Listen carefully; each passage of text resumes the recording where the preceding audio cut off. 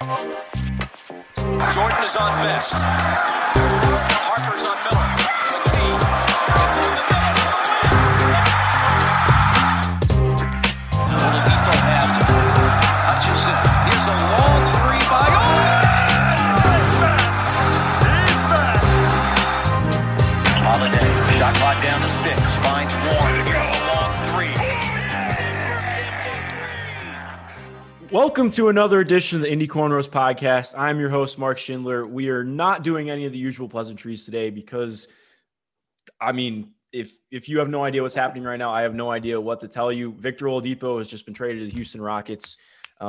Before we dive into that, I'm joined by Caitlin Cooper and Tom Lewis for an emergency pod. So starting off with you, Caitlin, where were you at the exact moment you found out that Victor Oladipo was being traded by the Indiana Pacers for Caris LeVert in a second-round pick? I was somewhat in a stupor from the last 2 nights of being up watching late night Pacific time games. And I was actually conversing with my nephew, who I don't get to talk to very much because of all this pandemic stuff, and then had to tell him, well, I gotta go. There's news afoot. Yeah. Well, Tom, where were you? I was at a Kroger gas station, just about ready to get out, and the Shams and Woad streets were clicking through, and I kept looking, and then all of a sudden I saw one that had Indiana. I was like, what in the world? So, yeah, that's where I was. I had to fill up. Yeah, it was definitely kind of vexing. Just to get out the full details of the trade. So Victor Oladipo is being traded to the Houston Rockets. Caris LeVert is coming back to the Pacers along with a second-round pick, I believe, from Brooklyn. And then also James Harden is going to the Brooklyn Nets to team up with Kyrie Irving and Kevin Durant, which, considering everything that's going on in Brooklyn lately, this is just crazy. The Cavaliers got Jared Allen and Taurean Prince. And the Rockets ended up with Dante Exum, Victor Oladipo, and Rodion Kurucs. And I believe 4 first-round picks and 4 pick swaps, which is the maximum that you can do in a 4-year span. I think I just want to ask right away, what were your reactions to this? What was your kind of first thought when you saw not only Victor – well, we can start with Victor being traded and talk about the rest later. But, Caitlin, when you saw Victor – in the trade, what were your kind of initial reactions? My initial reaction was that I was shocked that it was happening today. I mean, I knew that all the James Harden stuff was hitting ahead, but I wasn't really considering that the Nets would be roping in a third team. I mean, over the summer, there was connections between, would the Pacers look at doing a deal with, either Caris or Spencer Dinwiddie. I was on a Nets podcast talking about that. So I'm not completely shocked that those two players are moving in the same deal. I just wasn't expecting it this soon into the season. But on the other hand, I wasn't really expecting Victor to be on this roster for the entire year and into next year either, given everything that transpired, that he wasn't going to entertain contract negotiations, that he's moved up on the free agency board now because so many players signed early extensions. He's going to be, hotter pursuit as a free agent than what it looked like during the bubble. And were the Pacers going to be willing to roll the dice on that past the trade deadline? I just didn't really see that as something that was likely, even though it seemed like he was trying to be, the good soldier and seemed pleased with the coaching change. It just felt like it was going to be a risk for the Pacers to play that out. Yeah. Tom, kind of piggybacking off that, what were your thoughts on it? Yeah. I mean, my initial thoughts were, okay, I kind of felt this was the case, but they didn't want to have to try to pay Vic, let alone roll the dice in the off season, and that makes a lot of sense.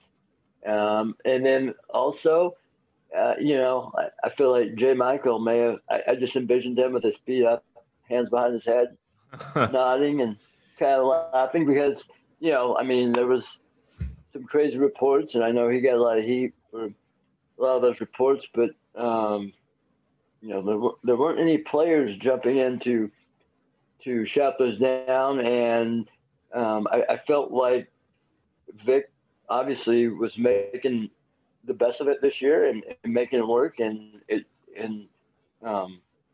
he obviously got along well with Bjorkgren, but also what he did was quickly upgrade his trade value, and I think knowing that the Pacers, like as Caitlin mentioned, it just didn't feel like it was going to be a good fit going forward, and he wasn't going to make it to the rest of the year. And suddenly here we are. We don't have to sweat out the trade deadline now. And they made a move and brought in a talent that we'll see if it fits, but definitely not being left empty-handed at least. Yeah, and I think that's a good point. I think my initial reaction when I saw it, you think of a year or two ago, Victor for Caris LeVert, and you're kind of scratching your head. But and that's not to besmirch Caris LeVert, really good player who we'll talk about in a minute. But you just look at, like you mentioned, Tony East brought this up on Twitter as well. Victor went from somebody who reportedly had no trade value. That's per Brian Windhorst and Zach Lowe over the summer, having almost no trade value, like lumped in with Russell Westbrook in terms of where they were at trade value wise. And the Pacers get back Caris LeVert, who was a good player. Also, just the people, not a young player. I think he's only 2 years younger than Vic, so I think he's 27 right now. But he's on a. I think he's 26. Oh, 26? Okay. Well, just about there. But he still has 3 years left on his deal, including this year, at a smaller value. So, right. Caitlin, I would ask that as well, just based on what you've seen from Caris LeVert throughout his career. What are your kind of thoughts on that and the return that the Pacers got for Victor? Well, I mean, certainly in the case that like Victor was an expiring contract, there was all the drama swirling around him. I mean, I thought it was the best move for the Pacers to hold on to him in the early portion of the season, take a measured approach and try to recoup some of his value. And to get Caris LeVert in return, I think that was probably the best player available that they were going to get. And as you say, the financial aspect of it, they're now back under the luxury tax taking on LeVert. His deal does inch up a little bit over the next 2 seasons by about $1 million or so both years, but I'm sure that played somewhat of a role, as we said, that they weren't going to want to pay Victor. But the fit is somewhat interesting. Yes. Given what, like, I'll just start here. Sorry for my long pause there. On Saturday, I was going to write this piece and I didn't. On Saturday against the Suns, Brogdon and Victor crossed the threshold of having assisted each other more times through the first 9 games of the season than they had all of last season. Yep. And to me, a lot of that fit was working better this season because Bjorkgren was using Victor's speed off of the ball. Unleashing that in cuts, using him from going from a standstill into a handoff with Sabonis, using him in spot up opportunities, using him off screens. Like you can point it to their most common actions. And like the one I wrote about with TJ Warren, that's an Iverson caught in an overcut. Like they use that for Victor now. They use pistol where Victor's predominantly the one off the ball and Brogdon's handling. So that's not really Caris LeVert's game. I mean, he's a ball dominant guy and he's talented, but he needs to have the right complementary pieces around him for him to succeed. Just on a percentage wise for people at home, to our listeners to know, right now, when you take together spot ups, cuts, off screens, and handoffs, that's 45%. So about half of Victor's usage is coming off of off ball actions. That for Caris LeVert is about 22%. Now, granted, the Nets were using him to run offense, especially now that Kyrie's doing whatever Kyrie's doing and because he was coming off the bench. But that's also been Caris's, best attribute for his career. Like he needs to have the ball in his hands to be his best self. And he doesn't. Like right now he's shooting 33.3% on catch and shoot attempts on 1.8 per game. Victor was at 43% on 3.3 per game. He takes a lot of his shots, 31% of his shots in the non-restricted area, and he's only converting 41% of those. Like he doesn't get clear to the rim. He really likes to get in front of his guy and decelerate, and he's good at that. But I'll stop there with that long stream of consciousness. I'll let you guys chip in, but I have a couple other thoughts too. No, that's a great point. And I want to piggyback off that as well. I mean, one of the things that we saw from Vic this year is that he really bought into playing a less ball dominant role. And that raised a little bit with TJ out. But like you're mentioning, so much of what he was doing was being used the way TJ was and attacking off ball in order to get the ball and drive that way. Karras is averaging to the highest usage of his career right now, 32.5%, which is monstrous. Among combo guards, that's in the top 2%. You look last year as well, 31% usage, which is another top 10 finish. Like you're mentioning, he's just very different. He's a shifty wing. And he's a 3 offensively, but he can guard threes, but not like full on threes. It's like you look at how Malcolm has been handling so much of the offense now, given that Caris LeVert has never been a good catch and shoot player. He's been a better off the dribble 3-point shooter for, I believe, the last 3 years now. I know that was super pertinent last year, like you mentioned. So it just totally changes the dynamic of the offense in terms of bringing in somebody who commands the ball that much, or at least thrives in commanding the ball that much. So it'll be interesting to see how that kind of plays out.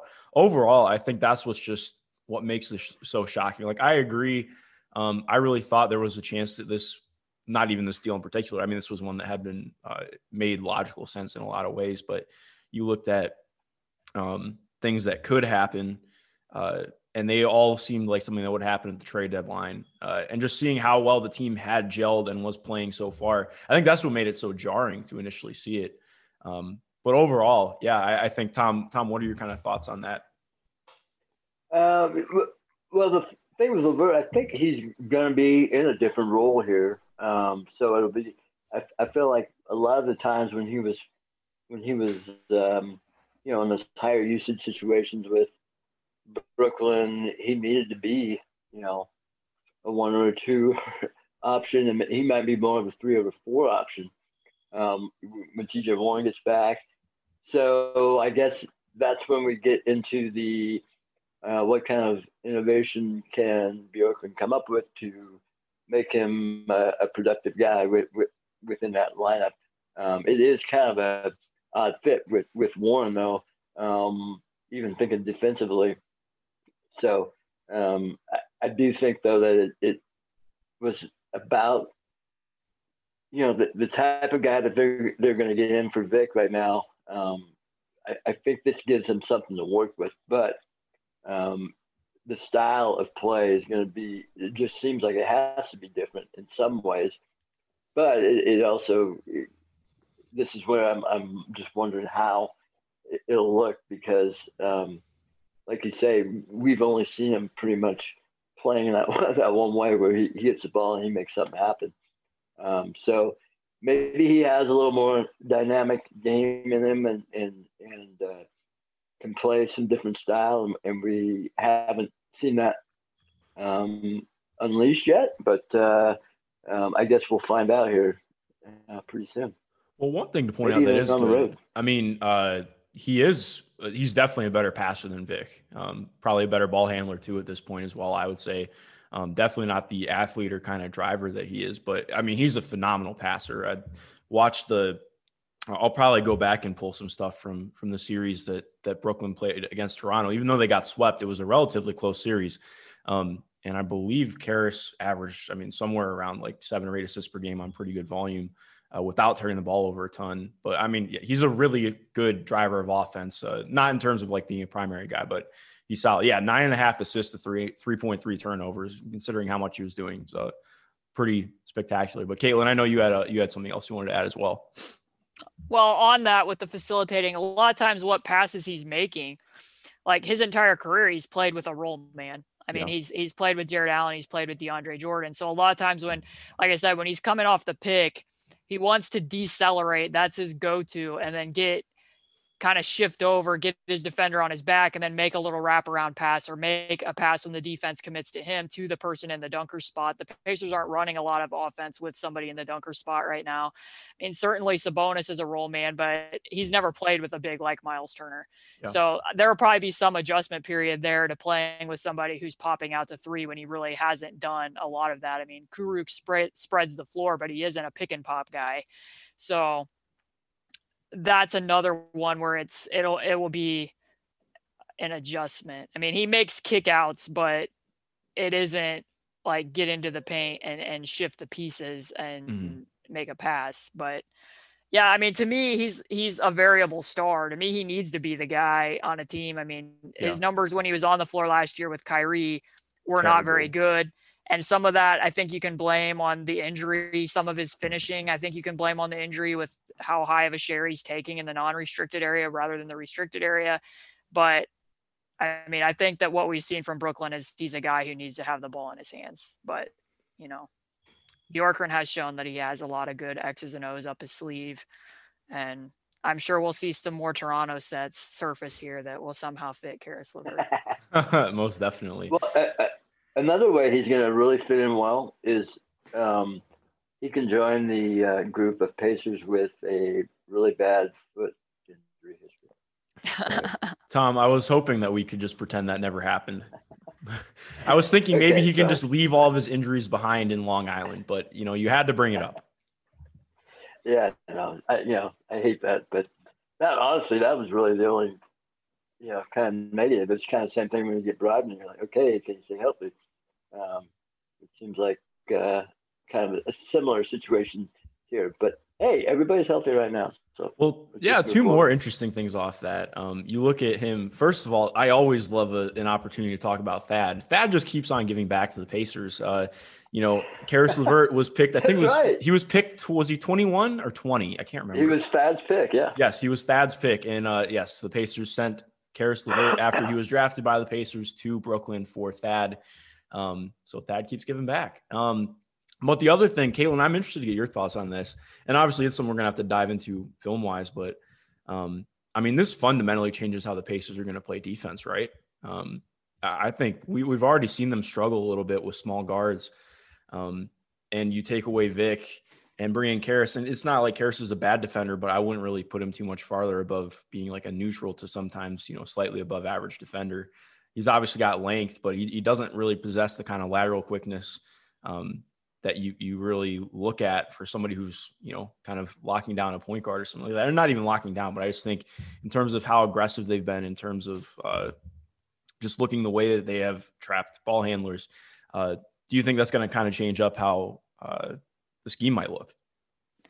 Well, yeah, it's not a perfect comparison between he and Oladipo for sure, because Caris is a boom or bust defender, I guess is how I would describe him. Like, he's going to have games where he might get like 4 steals in a game. Like, he has good anticipation skills, but then there might be other nights where he's just losing track of his guy. And like I said, it's boom or bust, but like, I'm not going to use Caris LeVert as a low man who's going to rotate over and take a charge, against the center, or be using him to tag and be able to go clear up to the top like you would with Victor. A lot of what the Pacers are doing, I think, defensively with how aggressive they're being in the gaps works because of Victor's closing speed and because of the instincts he has as a defender roaming the entire floor and away from the ball. I don't think that they're going to regroup their system completely. Like, yeah, they've shown a lot of adjustments game to game. just like against the Warriors, they're trotting out a box M1, mixing in triangle and 2. Like, I think that they'll continue switching up schemes. You might see more zone possessions than what we've seen, but like, for them to say, we're not going to be using the ball pressure anymore and not going to be with our same aggressive nail presence and the same rotations, like that would be a pretty hard overhaul to make, I would think, mid-season when they're not having as much practice time. Most teams around the league aren't having. Doc Rivers said this the other day about the Sixers. Like, if something's going wrong in the games, we don't really have a lot of opportunity to fix it because we're not going to wear guys out at practice.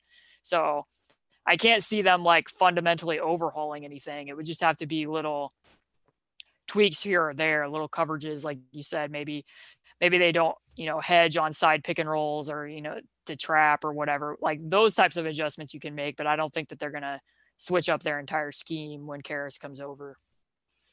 Yeah. Well, another positive, Damian Lillard said that he thinks that Caris is going to take off now that he's in Indiana. So that is something. Well, and the Pacers have a history of that. Like, yes. They have a history of getting guys in trades and that they come over, they get greater, they have better opportunity, they have a good run with player development. Like, that's entirely possible. Yeah, I fully agree. Did you have anything else you wanted to add on Caris, or we can move on if not? No, I'm letting you run the show. Awesome. Okay, cool. I just want to make sure.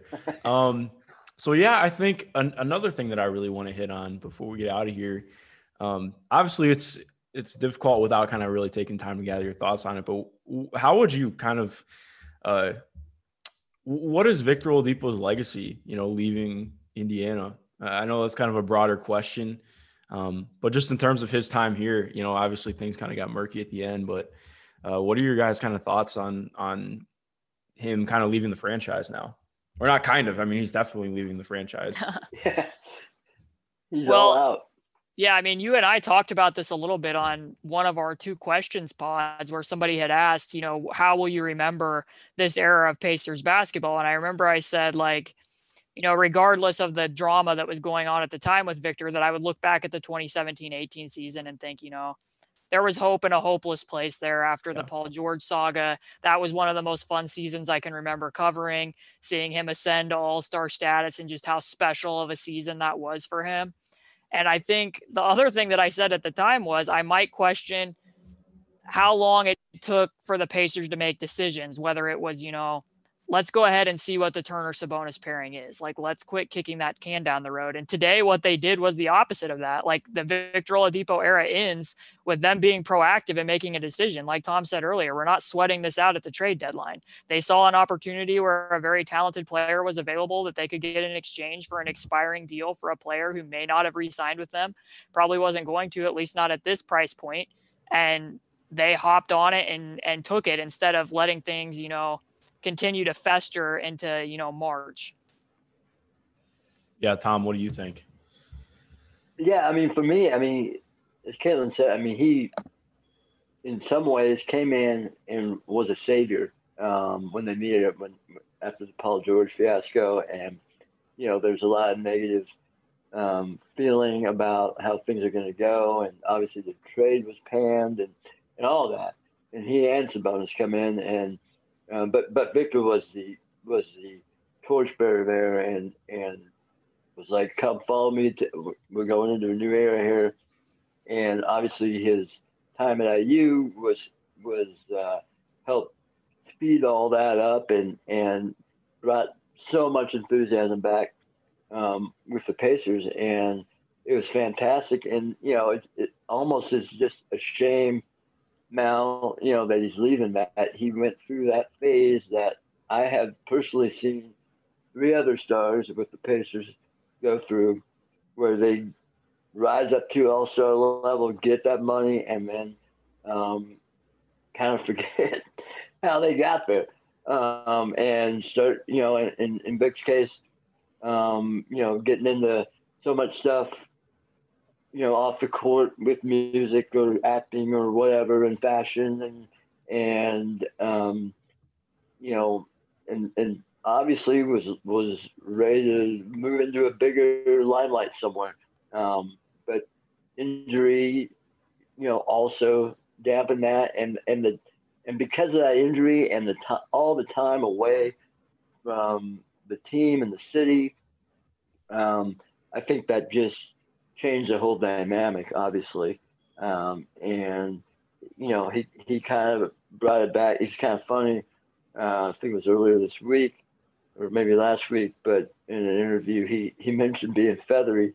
And I think Scott Agness was like, wow, we haven't heard you say that in a long time, and he was like, yeah, my bad. I should say that more often.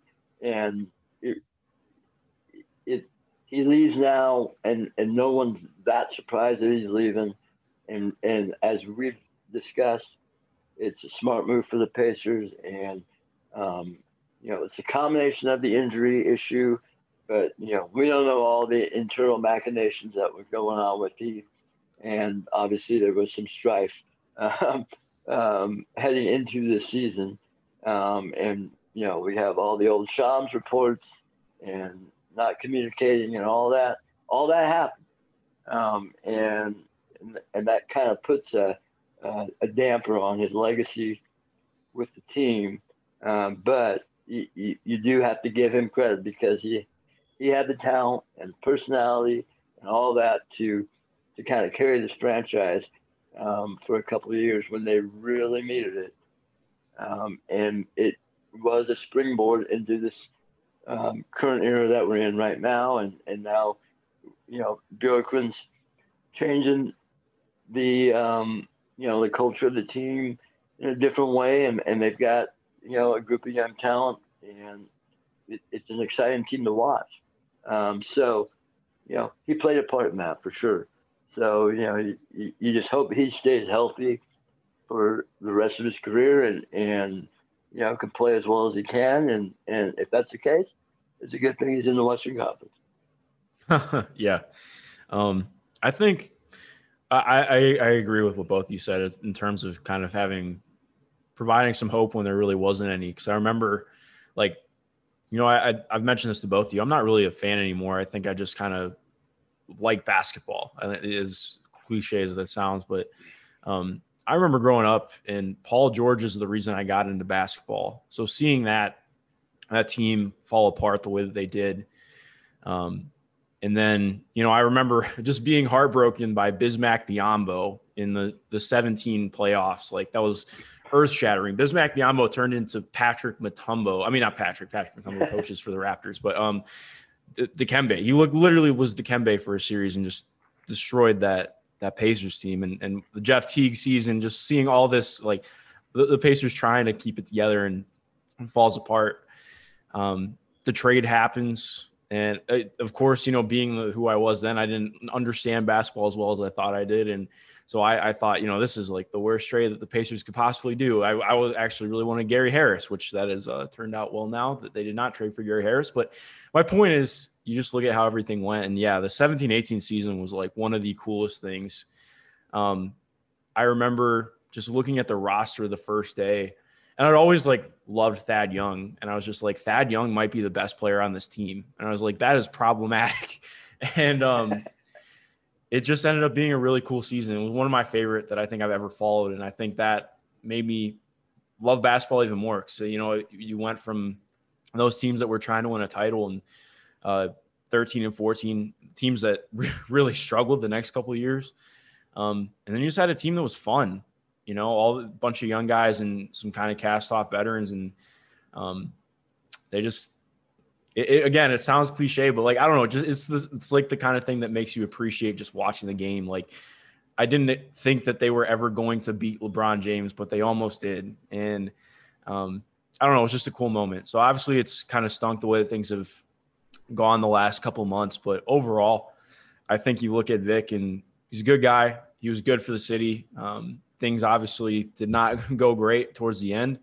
But I don't know. I hope the best for him, and I definitely will cherish his time in Indiana. Yeah, and one other thing, I think it goes back to a little bit, we look at that coaching search, and the piece that I wrote the day that they hired Bjorkgren was about, me saying that how different his G League teams looked and how I felt like he would be a guy that, if depending upon whatever road the Pacers took, whether that, that was acquiring Gordon Hayward or if they moved Victor midseason or if the roster stayed the same, that he would be able to coach to a lot of different types of rosters. And, I was just thinking back while you were talking about all that, in the last 12 months, I feel like I've written about 8 different Pacers teams. There was Jeremy Lamb with the Pacers, then Victor was back, and then it was no Sabonis, and it was them playing small with Miles, and now it's the whole roster is healthy. But wait, no, TJ Warren's out, and now they've switched Victor for Karis LeVert. So to go through that transition, I'm sure that they're happy that they hired the coach that they have that isn't afraid in these games to be trying all these different defenses and putting players in different roles where they're doing different things from game to game, and be able to get this new guy, or I shouldn't say new guy, Karis LeVert into the system, and hopefully be able to get even more out of him than what Brooklyn's already seen earlier this season. Yeah, I totally agree.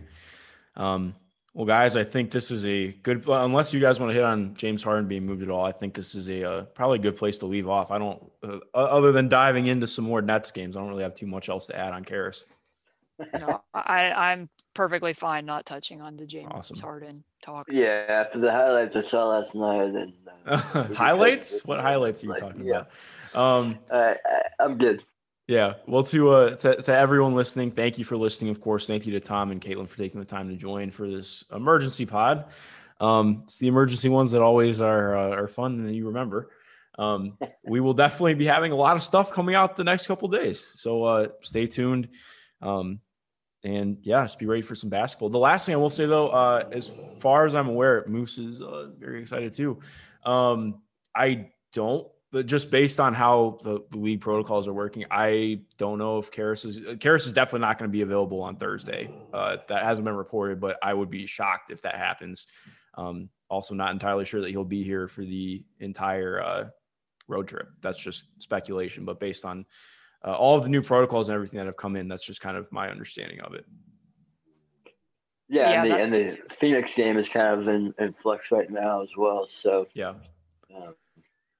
We're day to day in the NBA. Yes, it's very hit or miss league right now. It's like playing Battleship. You have no idea which games are just going to get totally blown to smithereens, but we'll see what happens. Again, thank you to everyone for listening. Have a good rest of your day. Send positive tweets. And a lot of you have to apologize to Jay Michael for saying that his reporting was bullshit. So I'll leave you with that. Have a good rest of your day.